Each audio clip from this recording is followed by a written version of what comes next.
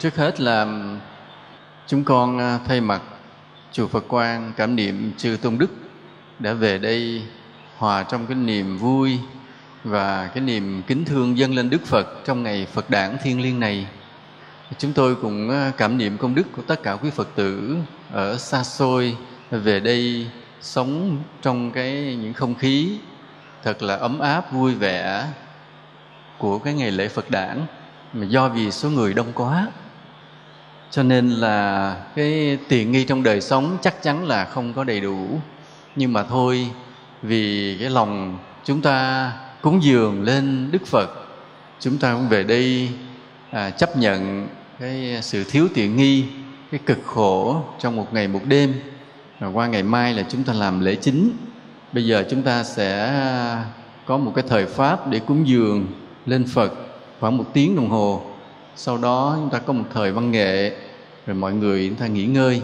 Sáng mai thì khoảng 5 giờ chúng ta dậy ngồi thiền, rồi chúng ta tập khí công, chúng ta ăn sáng. Rồi đến 8 giờ chúng ta bắt đầu vào lễ chính nha. Nam mô Bổn Sư Thích Ca Mâu Ni Phật. Cái bài pháp chúng ta cúng dường trong ngày Phật đản hôm nay có cái tựa là phước bất khả hưởng tận. Phước bất khả hưởng tận, tức là có phước thì không được, không nên hưởng cho hết. Thì đây là một cái lời răn dạy của chư cổ đức từ rất là lâu, là các vị hòa thượng tôn sư từ lâu khi dạy đệ tử mình đều nhắc nhở cái câu rằng phước bất khả hưởng tận. Ví dụ như khi ông thầy, ông thấy đệ tử tự nhiên được người ta ưu ái, khen ngợi, rồi tôn trọng, thì ông dặn nè con, phước bất khả hưởng tận nha. Hoặc là khi thấy một người cư sĩ có vẻ giàu có, sung túc thì đến thăm, thì hòa thượng cũng dặn nè con, phước bất khả hưởng tận nha. Thì câu nói của chư tôn cực kỳ ngắn gọn. Thì ông thầy mình, ông thầy già cả một đời tu hành đức độ và trí tuệ, là không biết trong quãng đời ông tu như vậy, ông thấy cái gì, ông chứng cái gì mình không hiểu.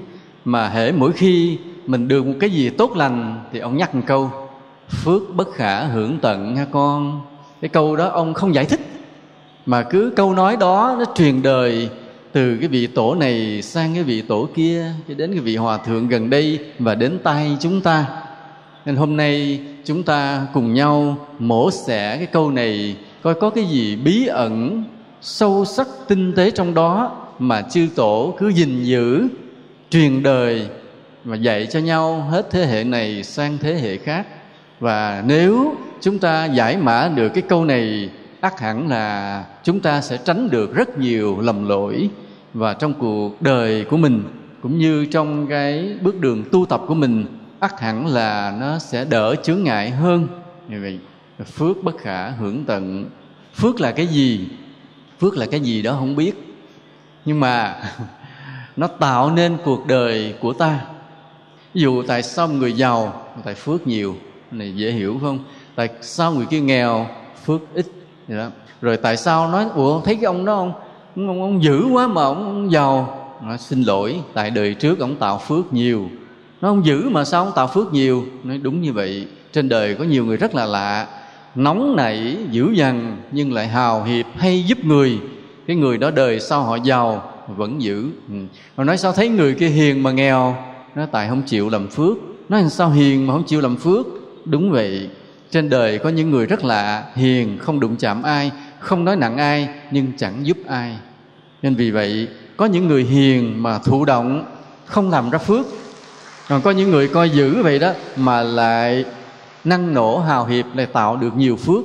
Nên đánh giá một người trên cái phước thực là phức tạp, không phải dễ nhìn. Và nếu chúng ta có con mắt chứng đạo, nhìn xuyên qua nhiều kiếp quá khứ, thấy được tâm tính của từng người, thấy nghiệp lực từng người, ta mới thấy cái đường đi của phước, của nghiệp cực kỳ bí ẩn. Ví dụ như anh Lương nãy đó, anh Lương đây có anh Lương đó, anh hùng thiếu tướng vừa trở thành ngày Phật tử hôm nay, nên cũng nghe. Thì anh nói điều này là đi trong những trận đánh của ảnh, có những cái lần mà cái gì đại đội của anh 150 người phải không? Và mất sạch còn 17 người. Và anh không hiểu, cho đến bây giờ anh còn sống anh không hiểu tại sao. Một con mắt đã mất, trên người đầy thẹo vì bom đạn, mấy trái lựu đạn nổ ngay trước mặt, không chết là cứ không chết, cứ sống cho tới ngày giải phóng. Anh cũng không hiểu. Cái đó người ta gọi là mạng lớn. Cái mạng lớn là cái người đời trước á, thường hay ăn chay, hay phóng sinh, hay cứu giúp người. Đời này được cái phước là mạng lớn, đi trong những cảnh nguy hiểm mà tính mạng vẫn được an toàn. Mấy hôm nay thầy mới vô chùa thì ảnh mới ăn chay. Thầy khuyên ảnh lớn tuổi rồi, thôi về ráng ăn chay. Anh nói dạ, ảnh ráng tập. Thì có nghĩa là từ trước giờ chưa biết ăn chay.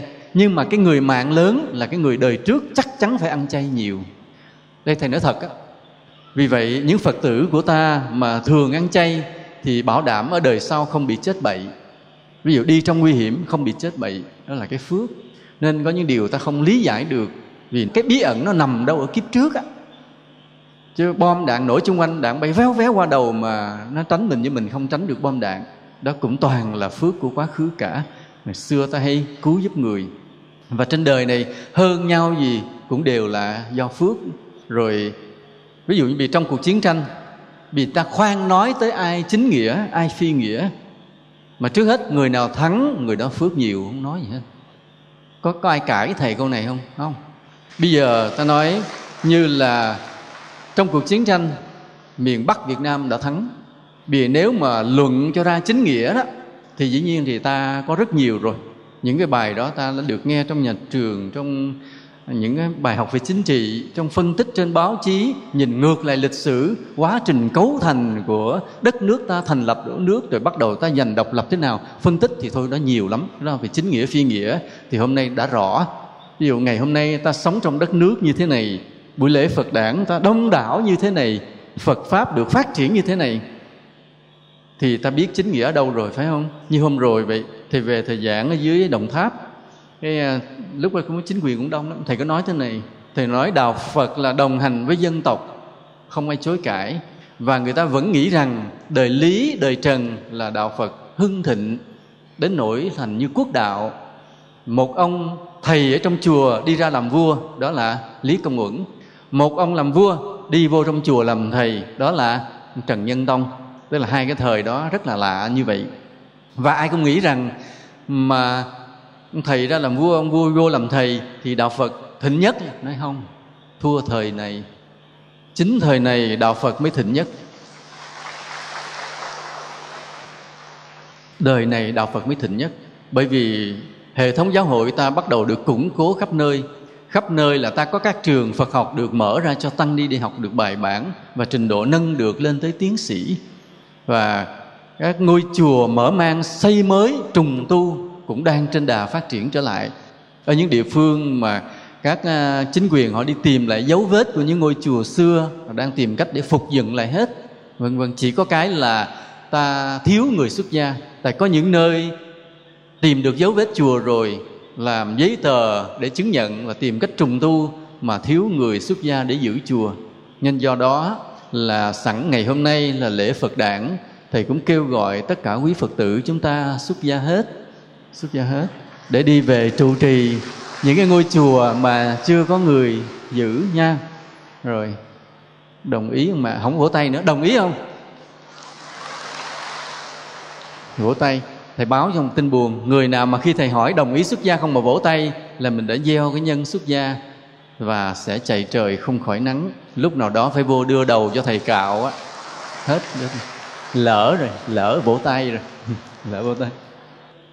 Thì phải nói là chính nghĩa phi nghĩa thì đã rõ, nhưng mà thực sự nhân quả đi đường khác rồi nha. Nhân quả đi đường khác. Không biết chính nghĩa phi nghĩa gì hết á. Ai phước lớn người đó thắng trong cuộc chiến tranh. Còn chính nghĩa phi nghĩa thì thuộc về một khái niệm khác. Nhưng mà ai phước lớn hơn người đó thắng, là như vậy. Cho nên đó cũng là vậy. Và trong cuộc sống nó cứ như vậy. Nên khi mà cái thành quả, cái hơn thua ta nhận được là do cái phước quá khứ. Còn cái tốt cái xấu lại là tạo thành cái phước của tương lai. Thì ở đây khi mà chư tổ truyền đời dạy ta một câu là phước bất khả hưởng tận, nghĩa là thế này: các ngài biết rằng khi sống trên đời này, ai cũng có một số phước mang theo từ kiếp trước. Có những người mang theo rất nhiều phước để ngày hôm nay trở thành người rất giàu có, rất trí tuệ, dung mạo rất đẹp đẽ, khỏe mạnh, vân vân. Mà có những người mang theo cái phước đời trước không nhiều, thế nên đời này hơi vất vả, hơi xấu, hơi ốm, đại khái là vậy. Thì đó là do phước đời trước mang theo ít nhiều khác nhau như thế. Nhưng mà bây giờ ta sẽ hỏi thế này, đó là: thưa Thầy, làm sao con biết phước mình đến đâu để tới đâu hưởng dừng lại? Nói bây giờ không hưởng hết, thôi đồng ý rồi đó. Thôi con nghe lời chư tổ dạy, con không dám hưởng hết cái phước mình có. Nhưng mà bây giờ con biết cái phước tới đâu để ngang sắp tới hết cái con dừng lại không hưởng hết. Là bí ẩn cái chìa khóa nằm chỗ này. Đúng như vậy, bí ẩn chìa khóa nằm ở chỗ này. Bây giờ để biết ta phước ta còn hay hết, đây là những điều ta đánh giá. Ví dụ ta muốn mua một chiếc xe máy mới mà ta không cảm thấy băn khoăn. Ví dụ lúc đó ta có tiền nhiều thì ta không cảm thấy băn khoăn, là dễ hiểu. Ta ví dụ chiếc xe nó chỉ có 20 triệu mà trong nhà mình đang dư tới 100 triệu thì mình mua không băn khoăn. Đó là phước mình dư. Được rồi. Giờ trường hợp có người nói trong túi có 10 triệu mà lòng muốn mua một chiếc xe 20 triệu mà lòng vẫn không băn khoăn. Tự nhiên có cái tự tin lạ lắm là sẽ mua được chiếc xe 20 triệu. Mặc dù mới vừa để dành được có 10 triệu mà lòng không băn khoăn. Tự nhiên có cái gì nó có cái tự tin. Đúng là xoay qua xoay lại ít bữa mua được luôn chiếc xe. Bỗng nhiên có tiền tới mua được. Có người nào đã vậy chưa ạ? Có người đã vậy chưa? Nghĩa là khi mình dự định mua sắm cái gì, khi mình chưa đủ tiền, vậy mà tới chừng bắt tay vào làm được. Ví dụ như có người định cất căn nhà tới 1 tỷ mấy mà mới để dành được có 300 triệu. Rồi đến khi mà cất, tự nhiên tiền đâu nó cứ tới để cất cho xong luôn cái nhà đó.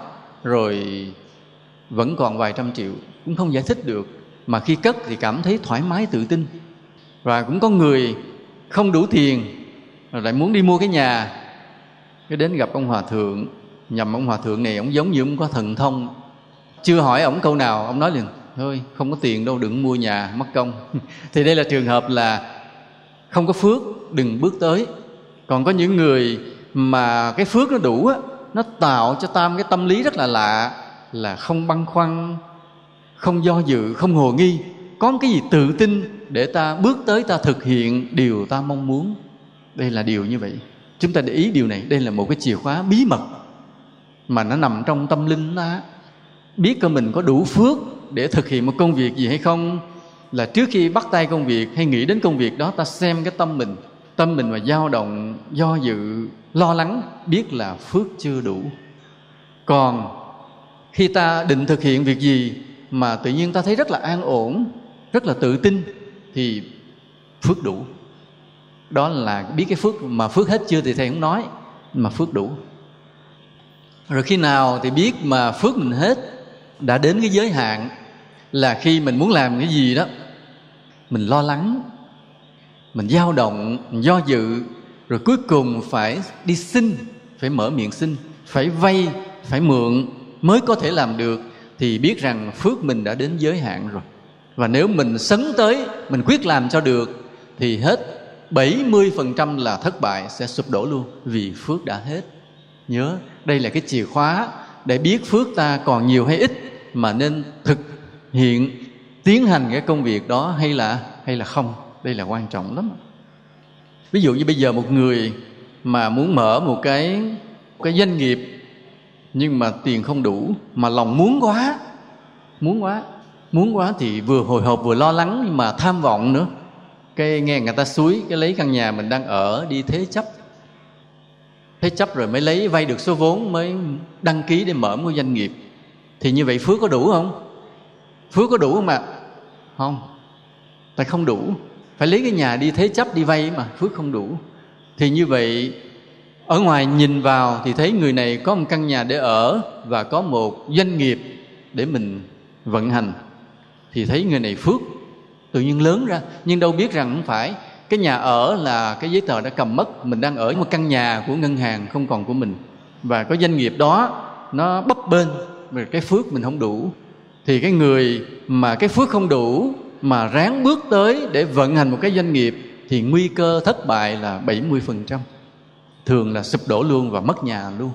Bởi vậy mới có bài thơ, có bài nhạc: 5 năm rồi không gặp, từ khi em thế nhà, anh dặm trường mê mãi, đời chia những nhánh sông. Có nghe bài nhạc đó chưa ạ? Có nghe chưa? 5 năm rồi không gặp, từ khi em...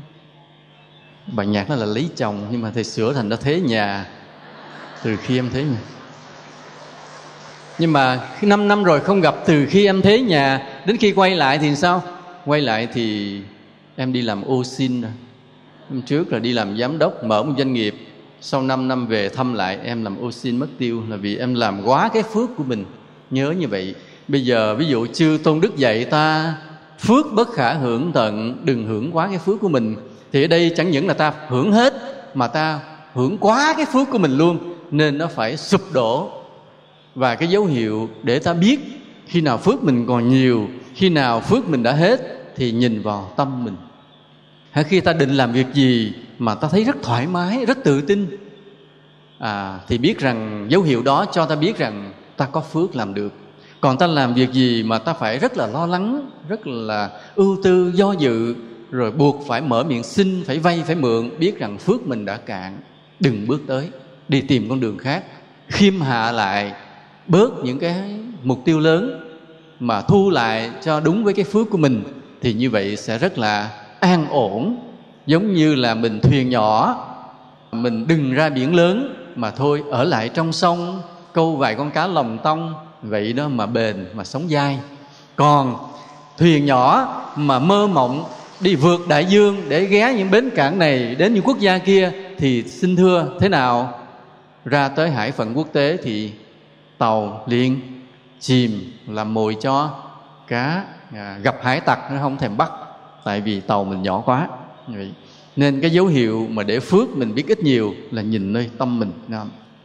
Ví dụ mình đang làm người có phước, mà khi nào thì biết rằng mình đã tới cái giới hạn của cái phước đó, để mà biết mà cảnh giác lui lại liền lập tức. Ví dụ thế này là biết là mình đã tới cái giới hạn của cái phước. Ví dụ như một người ca sĩ hát nổi tiếng thì đi đâu cũng được người ta khen. Đây là nam danh ca, kia là nữ danh ca, đây là ngôi sao, thậm chí thêm chữ siêu sao gì đó vân vân. Mình cứ vui thì thôi, vui thì được, mình lịch sự đáp lễ cảm ơn cái người khen mình thì không sao. Nhưng mà trong lòng mình có cái tự hào, tự kiêu nổi lên, thì ngay lúc đó phước tới giới hạn rồi, hết rồi. Nhớ giùm thầy, đây là bí quyết nha. Đây là bí quyết.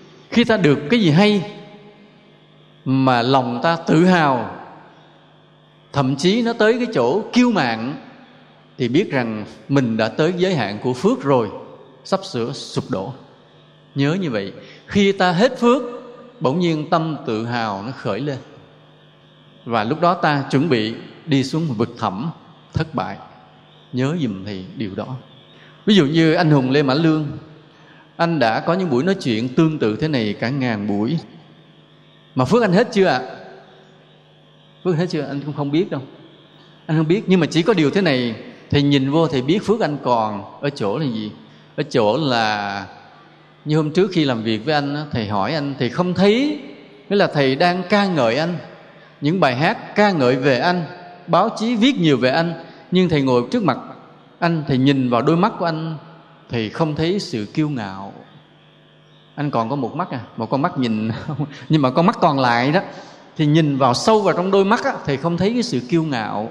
Nên thầy biết anh này phước còn cứ tiếp tục nói và sẽ tiếp tục được khen ngợi, không sao hết. Chứ còn nếu thầy nhìn vào đôi mắt anh mà thầy thấy cái tự hào anh khởi lên, thầy biết hết. Anh chỉ còn nói chuyện 1-2 buổi nữa bỗng nhiên chìm, không biết lý do tại sao, nhưng không sao. Mà mỗi khi anh nói chuyện tới đồng đội, anh cảm động, anh khóc nghẹn ngào, anh nói không nên lời. Như hồi chiều nay cũng vậy, khi nói về cái anh Tày gì đó thì cái anh nghẹn ngào không nói được. Tức là trong lòng anh nó cái tình yêu thương, cái lý tưởng nó nhiều, chứ cái sự kiêu ngạo không có. Thì đó là dấu hiệu phước còn. Và ví dụ bây giờ ta giàu cũng vậy, Ví dụ như một người giàu có, cái đi đến đâu người ta khen mình, người ta khen thì mình cũng vui. Được khen thì vui, vui vì mình giàu có, vui mình được khen, vui vì người ta nể trọng. Cái vui vui đó là chưa sao. Nhưng đến lúc mà bỗng nhiên tâm mình khởi lên cái tự hào, kiêu mạn, thì lúc đó mình hết phước rồi. Chuẩn bị sập, tài sản sắp sửa biến mất, sắp sửa thất bại, mất mát cái gì hay nhà cháy cái gì đó, tiêu hết luôn. Nhớ cái dấu hiệu đó là dấu hiệu báo phước ta đã tới giới hạn rồi. Nhớ, mà cái này, đây là cái bí quyết mà thầy chỉ thôi. Chứ còn những bậc mà họ có thần thông á, thì các vị nhìn thì biết ngay. Còn ở đây ta không có thần thông, nhưng mà những điều đó nó báo trong tâm linh của ta là ta có tự hào hay không tự hào. Chúng ta nhớ cái câu chuyện của Ngài Ngộ Đạt Quốc Sư. Đó là Ngài là một người tu hành cực kỳ chân chính và trí tuệ, mới còn là một chú sa di nhỏ, chưa phải là một tỳ kheo sa môn như thế này. Vậy mà đã đăng đàn thuyết pháp như mây như mưa, mà các vị sa môn lớn phải ngồi nghe và kính phục. Con người đặc biệt như vậy, trí tuệ đến như vậy. Khi Ngài tuổi đạo Ngài lớn dần, vua nghe tiếng mời về kinh, tôn lên làm quốc sư thầy của vua. Tôn lên làm quốc sư thầy của vua, mà đã là thầy của vua thì cả nước này phải kính thờ. Cái phước của Ngài cực độ. Một hôm Ngài ngồi trên cái, bây giờ ta gọi là cái đi văn, cái phản á, cái tấm phản. Ngài ngồi đến mà cái phản đó vua làm riêng một cái đặc biệt để cúng dường Ngài, là làm bằng cái loại gỗ trầm hương gì đó, đặc biệt lắm, loại gỗ đàn hương gì đó, mà tự động để trong phòng là nó cứ thoảng mùi nó bay ra mãi, để cho Ngài ngồi trên đó. Thì hôm đó Ngài ngồi lên đó, cái Ngài khởi lên cái niệm tự hào, khởi lên một niệm tự hào. Thì 5 phút sau, một cái mụt nhọt nó xuất hiện nơi cái đầu gối Ngài. Bây giờ thì ta gọi là u ác tính, thời đó thì không có chữ ung thư, u ác tính. Khởi lên một cái mụt, mà cái mụt đó nó có cái mặt hình con người. Cái này ta nghe chưa ạ? Chuyện này nghe rồi phải không? Trong Từ Bi Thủy Sám, câu chuyện này đã được kể lại, và các vị hòa thượng cứ hay kể câu chuyện này để răn nhắc đệ tử mình, nên thầy không kể tiếp nữa. Nhưng mà Ngài cũng là một trường hợp mà khi cái tự hào khởi lên thì cái phước mình nó vừa tới cái giới hạn. Nên do đó là dù ta được cái ưu điểm gì đó thì nhớ, đến khi mà ta thấy tâm mình tự hào thì biết rằng ưu điểm đó sắp hết. Ví dụ như bây giờ một người cư sĩ đến chùa, tinh tấn tu hành, thuần thành, nhiệt thành, cúng dường nhiều cho chùa, nên rất có uy tín với chùa và có uy tín với cái đồng đạo cư sĩ của mình. Đến lúc nào đó bỗng nhiên người này cảm thấy tự hào là mình là một Phật tử đắc lực của thầy, chùa này mà không có mình là không được như ngày nay. Ý nghĩ đó vừa khởi lên một cái thì khoảng 1 tuần sau, 1 tháng sau, người đó xảy ra chuyện bỏ chùa đi liền, không còn làm Phật sự được nữa. Đó là cái phước nó tới cái giới hạn luôn. Nên đây là cái dấu hiệu mà nếu nói là thưa thầy dặn con là đừng hưởng hết phước, nhưng mà khi nào thì con biết phước mình đã tới giới hạn? Thì câu trả lời là khi nào mình nhìn trong tâm mình mà thấy có sự kiêu mạn, tự hào thì phước đã hết nha. Rồi khi nào thì bắt đầu phước mình hưởng nhiều quá cái phước của mình? Đó là khi mình phải gắng sức quá đáng. Muốn làm cái gì mà phải gắng sức quá nhiều thì biết rằng cái phước mình nó chập chững gần đâu đó chứ không có nhiều. Còn cái người mà phước nhiều là mọi chuyện thuận tiện tự nó tìm đến. Còn ta phước chưa đủ, phải chạy vậy rất nhiều, là cái phước ta không nhiều lắm. Biết như vậy mà khiêm tốn. Đó, biết như vậy mà khiêm tốn. Bây giờ câu hỏi này nè, trường hợp thế nào thì gọi là mình cố tình mà hưởng quá cái phước của mình? Tức là cố ý, biết phước mình chưa đủ mà ráng hưởng cho nhiều hơn cái phước mình có, thì chắc chắn là sẽ trả qua báo thôi. Nhưng mà cái người phàm phu thì hay bị cái này. Thì đây chỗ này, khi nào mà ta phải dùng thủ đoạn để ta đạt được mục tiêu thì biết rằng là mình cố tình hưởng quá cái phước của mình, sau này sẽ trả qua báo rất là đau khổ. Rồi khi nào mà ta phải tranh giành với người khác, ta giành giật của người khác để giành được phần mình, thì đó là lúc mà ta đã hưởng quá cái phước của mình, sau này ta sẽ trả quả. Ví dụ tranh giành là sao? Tranh giành trên đời này thì nhiều thứ lắm. Tiền bạc, quyền chức, danh dự, tình cảm, quyền lợi, tài sản, rất là nhiều thứ.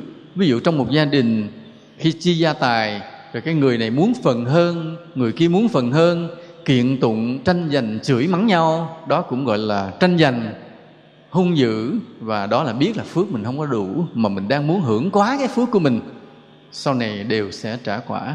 Hoặc là cái người lừa đảo, thủ đoạn, giả vờ dụ dỗ người khác, nói ngon nói ngọt để cho người ta đưa tiền mình, và mình trong lòng mình đã biết chắc là không có cái ngày mình trả lại, nhưng vẫn nói ngon nói ngọt, vẫn hứa rất nhiều để lấy được tiền của người khác, thì đó là mình đã cố tình hưởng quá cái phước của mình. Thì những người này sau này buộc phải trảm quả báo rất là đau khổ.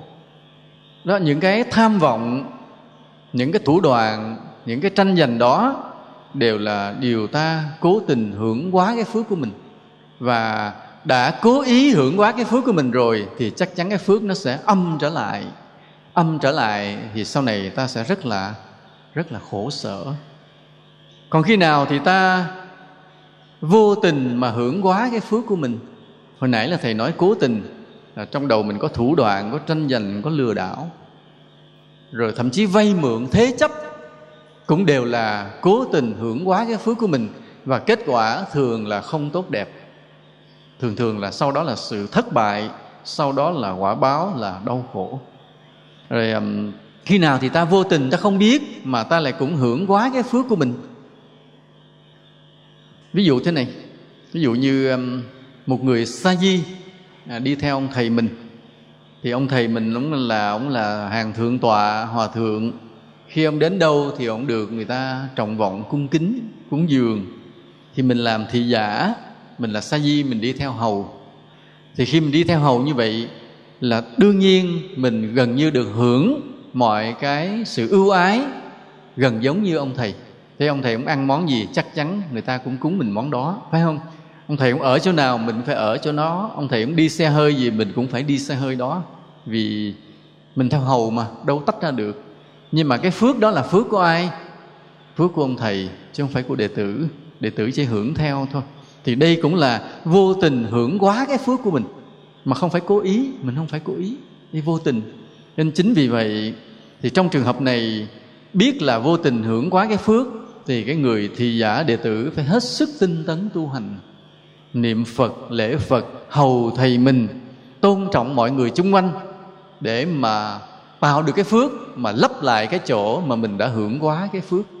Chứ còn nếu mà ỷ vào thầy mình, thấy ông thầy mình cũng được tôn trọng, mình đi theo ổng cái được người ta tôn trọng, cái mình kênh kiệu, ngạo mạn, xem thường cư sĩ, nghĩ rằng cư sĩ là thấp hơn mình, thì hết phước lẹ, hết phước nhanh, coi chừng hoàn tục luôn. Nên đó là trường hợp mà vô tình hưởng quá cái phước của mình. Rồi, hoặc là như cái đà nó còn, cái đà nó còn, ví dụ như là cái người đó là dòng dõi của hoàng tộc, thì cái người gốc trước là mấy đời bao nhiêu làm vua, thì đời này tới đời con cháu còn lại, thì ai nói cái gì thì mình cũng đưa ra cái lý lịch hoàng tộc của mình và tự hào vì cái nguồn gốc hoàng tộc đó. Nhưng mà thực sự thì phước mình đã hết, nhưng mình gắng gượng để sống kiểu cách sang trọng, để cho gọi là xứng với cái nguồn gốc hoàng tộc của mình đó. Đây là một loại gọi là cái đà của cái vinh quang cũ, cái đà của cái phước cũ, mà làm mình không kịp lui lại, mình vẫn đi theo cái đà đó. Và khi đi theo cái đà đó, mình đã vô tình hưởng quá cái phước của mình, thì sau này thì đến đời con cháu mình nó sụp đổ mất luôn, sẽ nghèo mạt luôn. Nên đây là cái khôn ngoan á, mà Chư Tôn đã dạy ta là đừng bao giờ hưởng quá cái phước của mình. Lúc nào mình cũng lui lại, lúc nào cũng nhận là thân phận mình thấp hèn, lúc nào cũng thích là phục vụ cho người, thì như vậy ta giữ được cái phước mình lâu hơn. Nên do đó là phải khiêm nhu.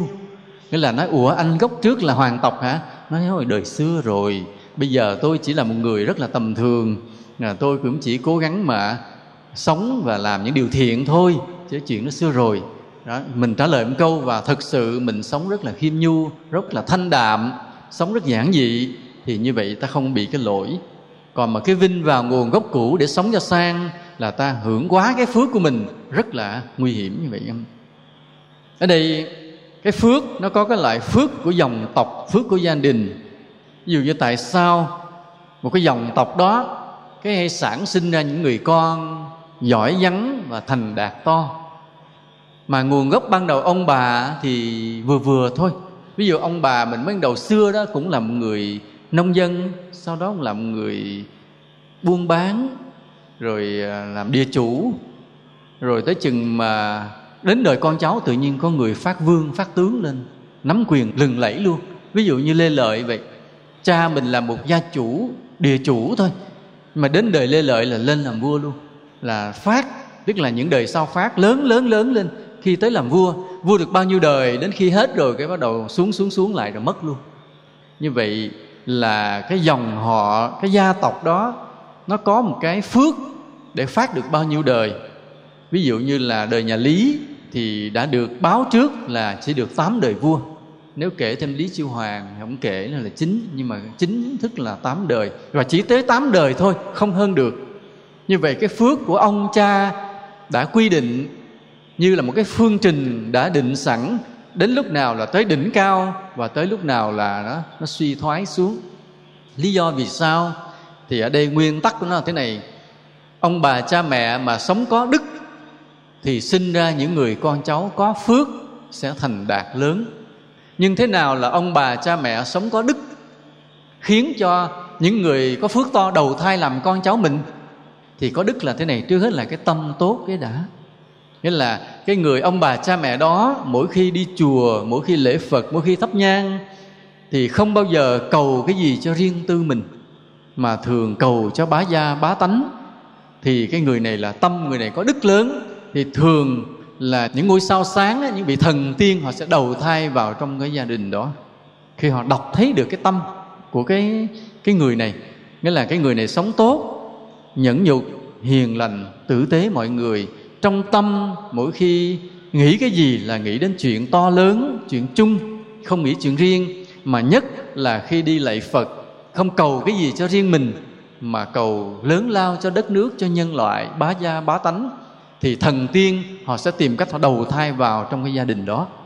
Vì cái tâm người này có đức. Nên đây là cái quan trọng là cái tâm trước. Hễ người nào có cái tâm như vậy thì yên chí rằng đời này hoặc 1-2 thế hệ sau nữa chắc chắn mình sẽ có những người con cháu lỗi lạc, siêu việt. Nên bây giờ ở đây ai muốn mình có con cháu lỗi lạc thì từ bây giờ nhớ sống cho có đức. Mà sống cho có đức tức là gì?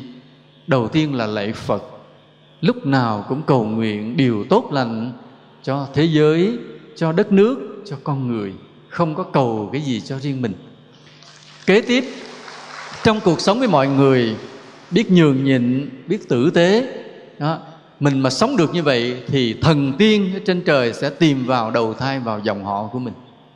Đầu thai vào dòng họ của mình thì mình thì có khi là đầu thai qua dòng họ khác, cũng không biết chừng. Nhưng mà cái dòng họ đó được vinh quang liền. Vì cái đứa bé nó đầu thai vào, lớn lên nó sẽ nên danh nên phận. Và mỗi khi nó cúng bái, ca ngợi ngược tới mấy đời. Cha của cậu bé như thế, ông nội như thế, mình được thơm lây. Cái thơm lây này là do cái đức của mình. Những lúc cái tâm mình đã tốt như vậy. Ví dụ như là mình có cái đức đó rồi, là được thần tiên đầu thai vào dòng họ mình rồi.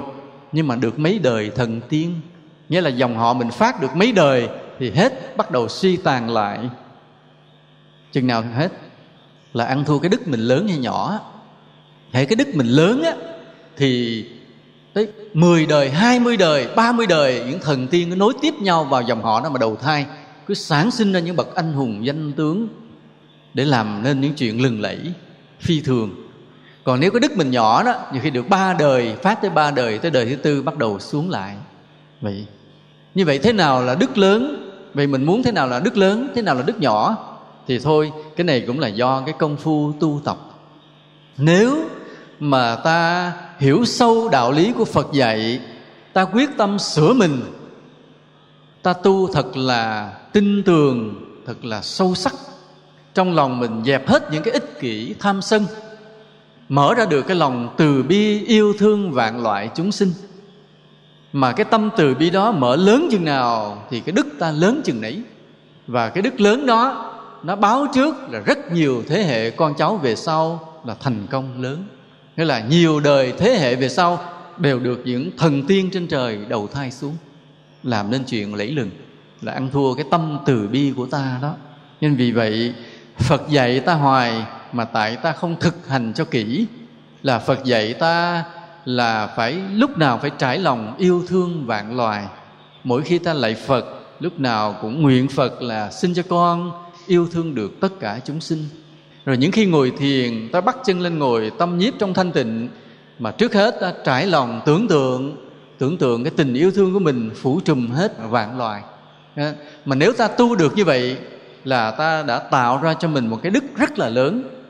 Và cái đức đó nó sẽ tạo thành một cái nhân quả, là chắc chắn những đời sau con cháu ta nó đầu thai vào dòng họ của ta, làm nên được những chuyện phi thường. Thế còn cái người đi tu không có con cháu thì sao? Đức lớn rồi ai đầu thai vô? Không có con lấy gì ai đầu thai vô? Nhưng mà sẽ được đệ tử nha. Chắc chắn là cái dòng pháp đã đi về đâu đó sẽ có người nối được cái dòng pháp này, phát huy lớn lên được. Đó là cái tâm, cái đức của mình như vậy. Mà phải hết sức là thật lòng, hết sức là thật lòng.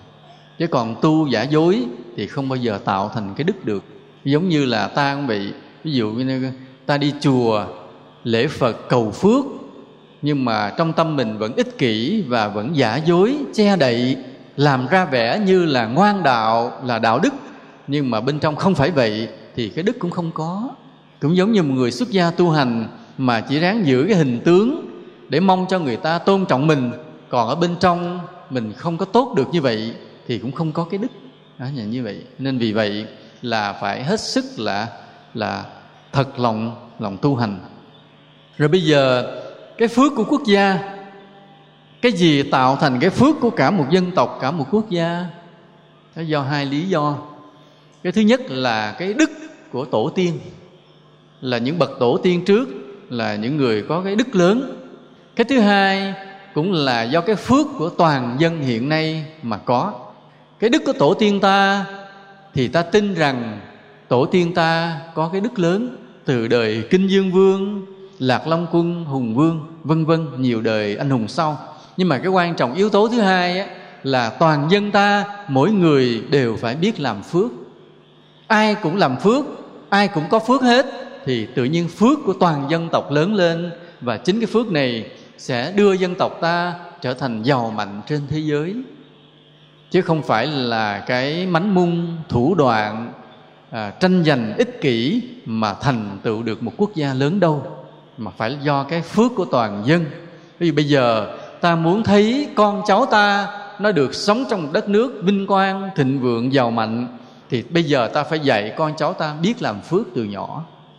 Là từ khi nó còn bé đã biết, đó, dạy cho nó biết giúp người, thương người, cúng dường Tam Bảo, tập cho nó cho quen, nó thành thói quen. Phải dạy cho nó bỏ đi cái lòng ích kỷ, hơn thua, ganh tị. Là từ nhỏ ta phải nhắc đi nhắc lại hoài điều này để cho nó in sâu vào tâm thức của nó. Lỡ tâm thức của nó từ kiếp trước nó có một chút tâm ích kỷ, nhưng bây giờ nó làm con của mình, làm cháu của mình cứ nói mỗi ngày con đừng sống ích kỷ. Nghĩa là con muốn làm gì con phải nghĩ đến lợi ích người khác, phải tử tế bạn bè, phải giúp đỡ bạn bè. Mình cứ nói mỗi ngày, nói hoài. Thế là lời dạy của ta in vào tâm nó, và lời dạy của ta chiến đấu chống lại cái khuynh hướng ích kỷ mà nó có sẵn từ kiếp trước. Thế là nó cũng bớt ích kỷ đi. Nhờ vậy nó biết làm phước. Mà cứ đứa bé nào nó cũng vậy hết. Thì tất cả mọi đứa trẻ của Việt Nam mà đều biết làm phước, lớn lên tụi nó thành công hết. Có nghĩa là cả một dân tộc thành công, cả một đất nước thành công. Còn nếu chúng nó không có phước, từ nhỏ nó không biết làm phước, lớn lên nó không thành công, mà rất nhiều đứa trẻ đều không thành công như vậy, có nghĩa là cả một dân tộc thất bại. Do đó ta muốn cho con cháu ta sau này được sống trong vinh quang, đất nước Việt Nam ta vươn vai lên, cùng với bè bạn năm châu thế giới. Thậm chí là ta đủ giàu mạnh để giúp các nước nghèo, đóng góp vào hòa bình thịnh vượng cho thế giới này, thì bây giờ ta phải dạy con cháu ta rất là kỹ, quan sát nó trong từng lời ăn tiếng nói, trong từng ánh mắt, không bao giờ cho nó nói hỗn láo ai một lời. Lúc nào bắt buộc nó phải biết lễ phép, kính trọng mọi người. Lúc nào cũng nhắc nó sống tử tế, vị tha, không có ích kỷ. Ta phải dạy mãi như vậy. Và cả một cái đất nước này ai cũng phải biết dạy con cháu như vậy hết. 30 năm sau tất cả những đứa trẻ đó đều thành công. Nghĩa là 30 năm sau đất nước ta là một đất nước thành công thịnh vượng. Đó là con đường như vậy nha. Ví dụ như bây giờ ta là người có phước, ta thấy dung mạo ta đẹp, ta thấy làm ra tiền tương đối dễ dàng, đời sống mình thoải mái, là biết mình có phước. Thì cái người tốt á, khi mà biết mình có phước á, thì lo sợ cái lúc hết phước. Còn cái người xấu á, biết mình có phước á, thì lo hưởng phước. Đó, đây là hai hạng người khác nhau. Chúng ta để ý. Ví dụ có tiền là mình thích thụ hưởng, thích khoe khoang, thích trưng diện, thích mua sắm, là biết rằng mình là thuộc loại người xấu. Có phước nhưng mà mình thuộc loại người xấu. Còn nếu mình là người khi mình thấy đời sống mình thoải mái, lúc nào mình cũng lo, nay có phước chứ không biết mai còn hay không. Nên biết tích lũy làm phước, biết cẩn thận trong từng cái cuộc sống của mình, từng đồng tiền mình chi xài, từng lít xăng mình đi, từng cái bóng đèn mình bật lên, từng miếng cơm mình ăn. Làm cái gì cũng sợ hết phước. Xài nước không dám xài nhiều, vì biết rằng thế giới này đang thiếu nước. Bật điện không dám xài nhiều, vì biết rằng đất nước mình đang thiếu điện. Đi xe không dám đi nhiều, vì biết rằng cái xăng nó làm không khí bị ô nhiễm. Tắm không dám tắm xà bông nhiều, thà dơ chút vậy mà cái nước thải đổ ra sông nó không giết chết dòng sông. Giặt không dám giặt xà bông nhiều, đến chi vậy nó vừa đủ sạch chút xíu thôi. Vậy mà mình bảo vệ được những dòng sông. Còn cái ham mình sạch, mình tắm xà bông nhiều, giặt xà bông cho nhiều để thân mình thơm, quần áo mình thơm, nhưng cái dòng sông mình ở gần sẽ thối. Thì như vậy là cái tội. Tất cả những dòng sông đều thối ở Sài Gòn. Vì sao? Vì người Sài Gòn xài xà bông nhiều quá. Mỗi một năm không biết bao nhiêu nghìn tấn xà bông đổ xuống sông, giết sạch tất cả những dòng sông. Cho nên ta gặp người Sài Gòn ta thấy rất sạch, rất thơm, đầu tóc rất óng mượt, đúng công thức của băng ten, da rất là sạch, không có bị vết nhờn, vết khô. Vì loại xà bông gì đó thầy không nhớ.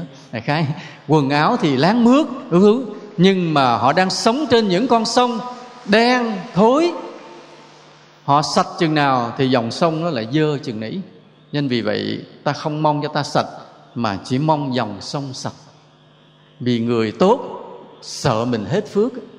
Uống nước phải ráng uống cho nhiều để sợ bệnh. Nhưng mà tắm giặt không dám tắm giặt nhiều. Mà tội nhất là mấy người xịt nước mà rửa xe. Ở sa mạc một ly nước này người ta cứu mạng người ta một ngày. Còn mình cứ cầm cái vòi xịt hoài, xe nó có dơ gì đâu mới cầm xịt hoài. Mấy người đó sau này đầu thai vô sa mạc mà sống. Rồi ta xài cái gì ta cũng tiết kiệm, mua sắm gì cũng tiết kiệm, mà giúp được ai thì rất là mừng.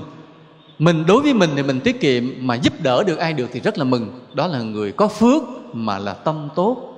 Còn cái người mà mình có của dư của để, thích hưởng thụ, ý mình có tiền trả tiền điện, xài điện cho thoải mái. Ý mình có tiền trả tiền nước, nước xài xả láng. Ý mình có tiền mua xà bông, đổ xà bông giặt rồi cho nó thơm. Những người đó giết hết, dành hết sự sống của mọi người, dành hết tiện nghi của xã hội. Ý mình có tiền trả, thì người đó có phước mà đang lo hưởng phước, người đó xấu. Nên vì vậy là Phật tử ta ý thức về nhân quả rất là kỹ.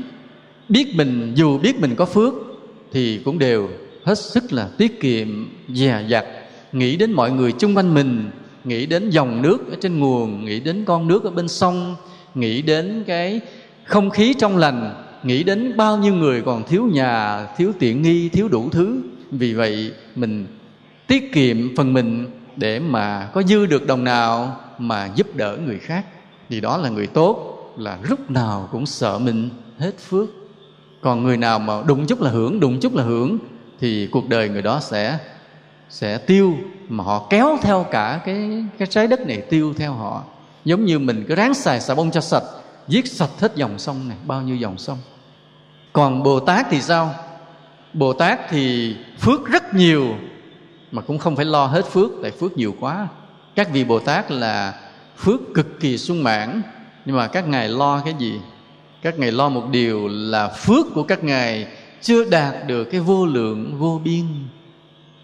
Ví dụ như cái tâm ta nhỏ, cái trí ta nhỏ, ta thấy 10 năm qua tôi là thường đi đắp đường bắt cầu làm từ thiện, rồi thôi đủ rồi, 10 năm làm phước đủ rồi, là do trí ta nhỏ, tâm ta nhỏ, nên ta thấy đủ rồi. Còn Bồ Tát 10 năm chỉ là một hạt bụi thôi, mà các ngài nguyện sẽ là phụng sự chúng sinh để cúng dường chư Phật, không phải 10 năm mà 10 kiếp, 10 triệu kiếp cũng chưa bao giờ ngừng. Nên cái tâm Bồ Tát là vậy, làm những điều tốt, điều thiện cho đến không cùng tận của sự giới hạn, mãi mãi mãi mãi.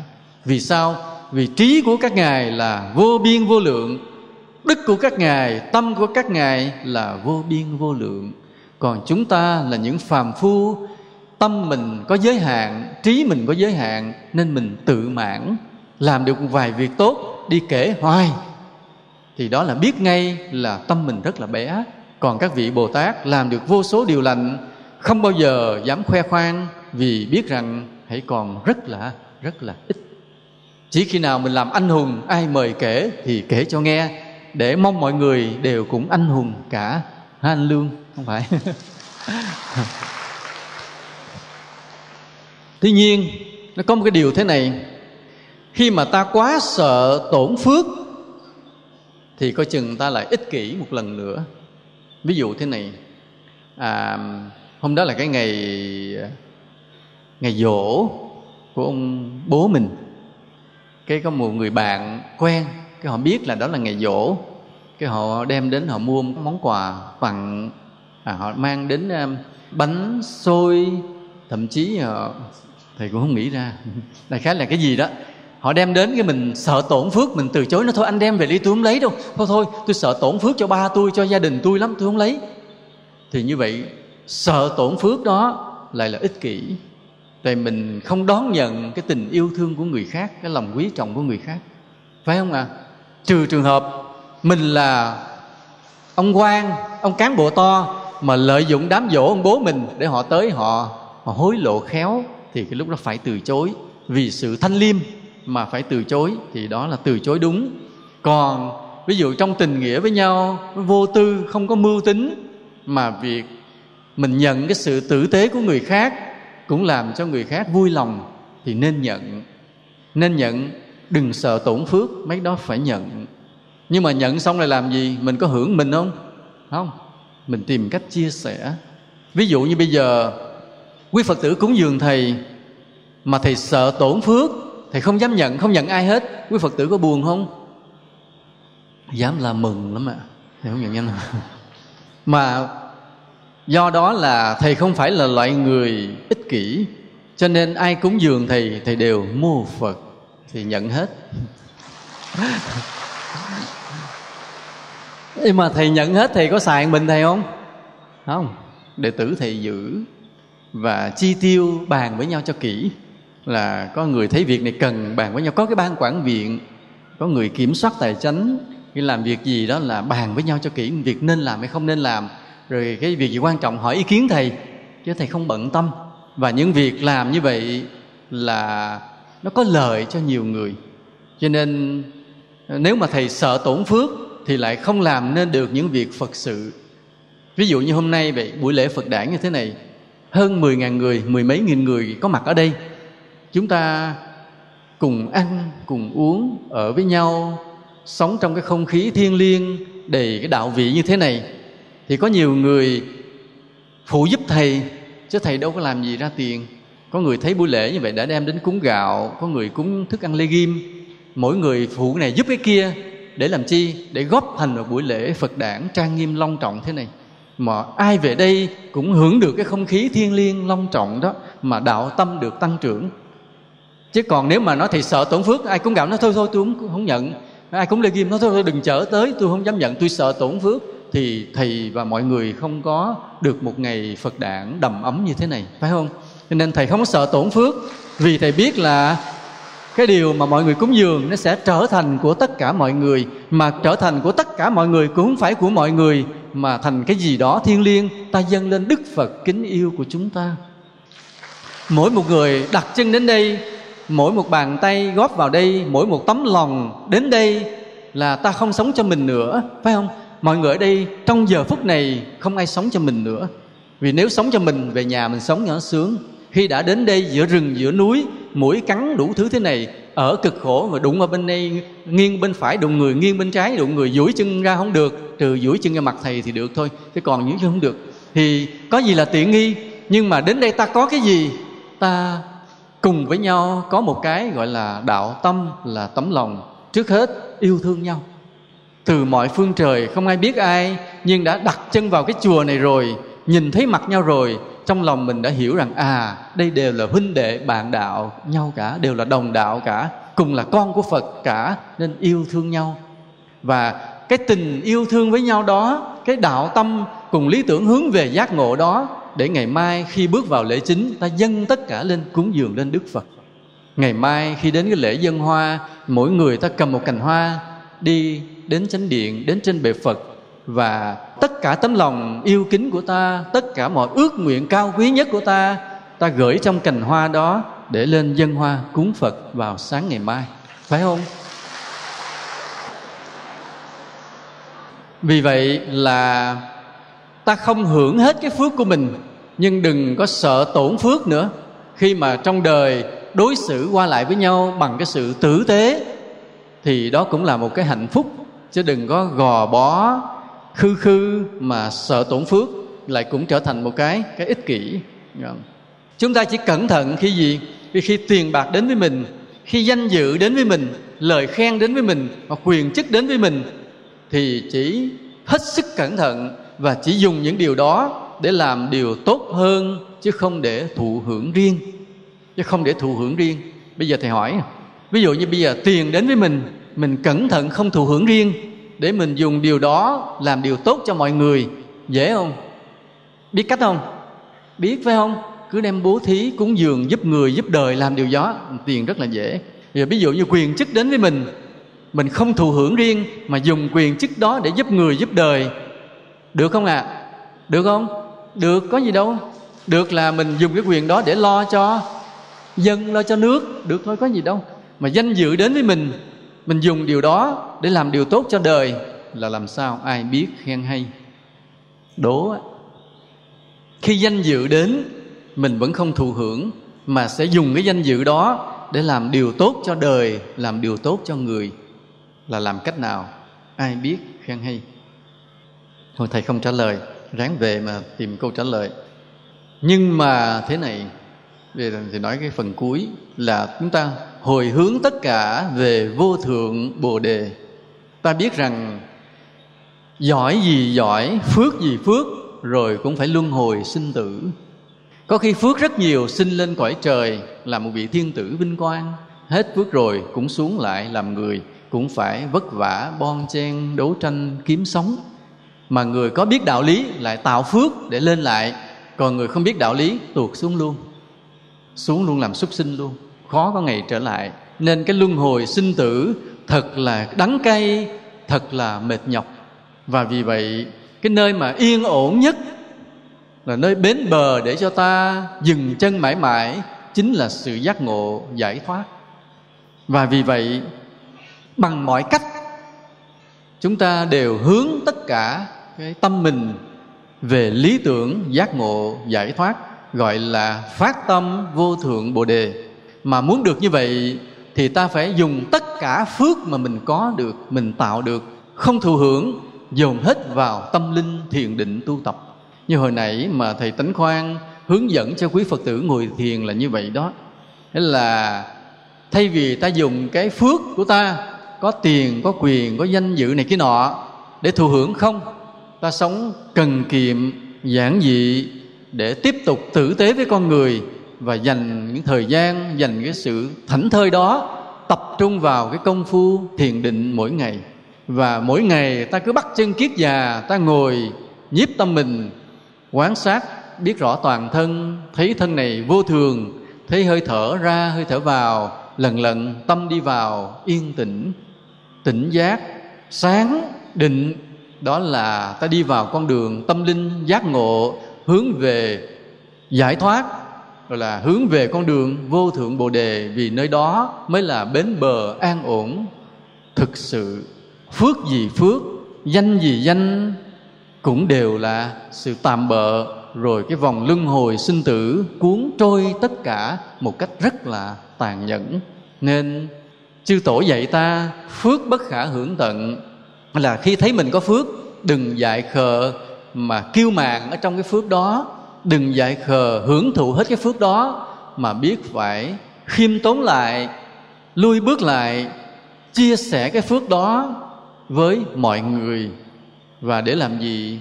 Để ta tích lũy thêm được phước nữa, và dồn tất cả cái phước mà ta có được cùng hướng về giác ngộ giải thoát.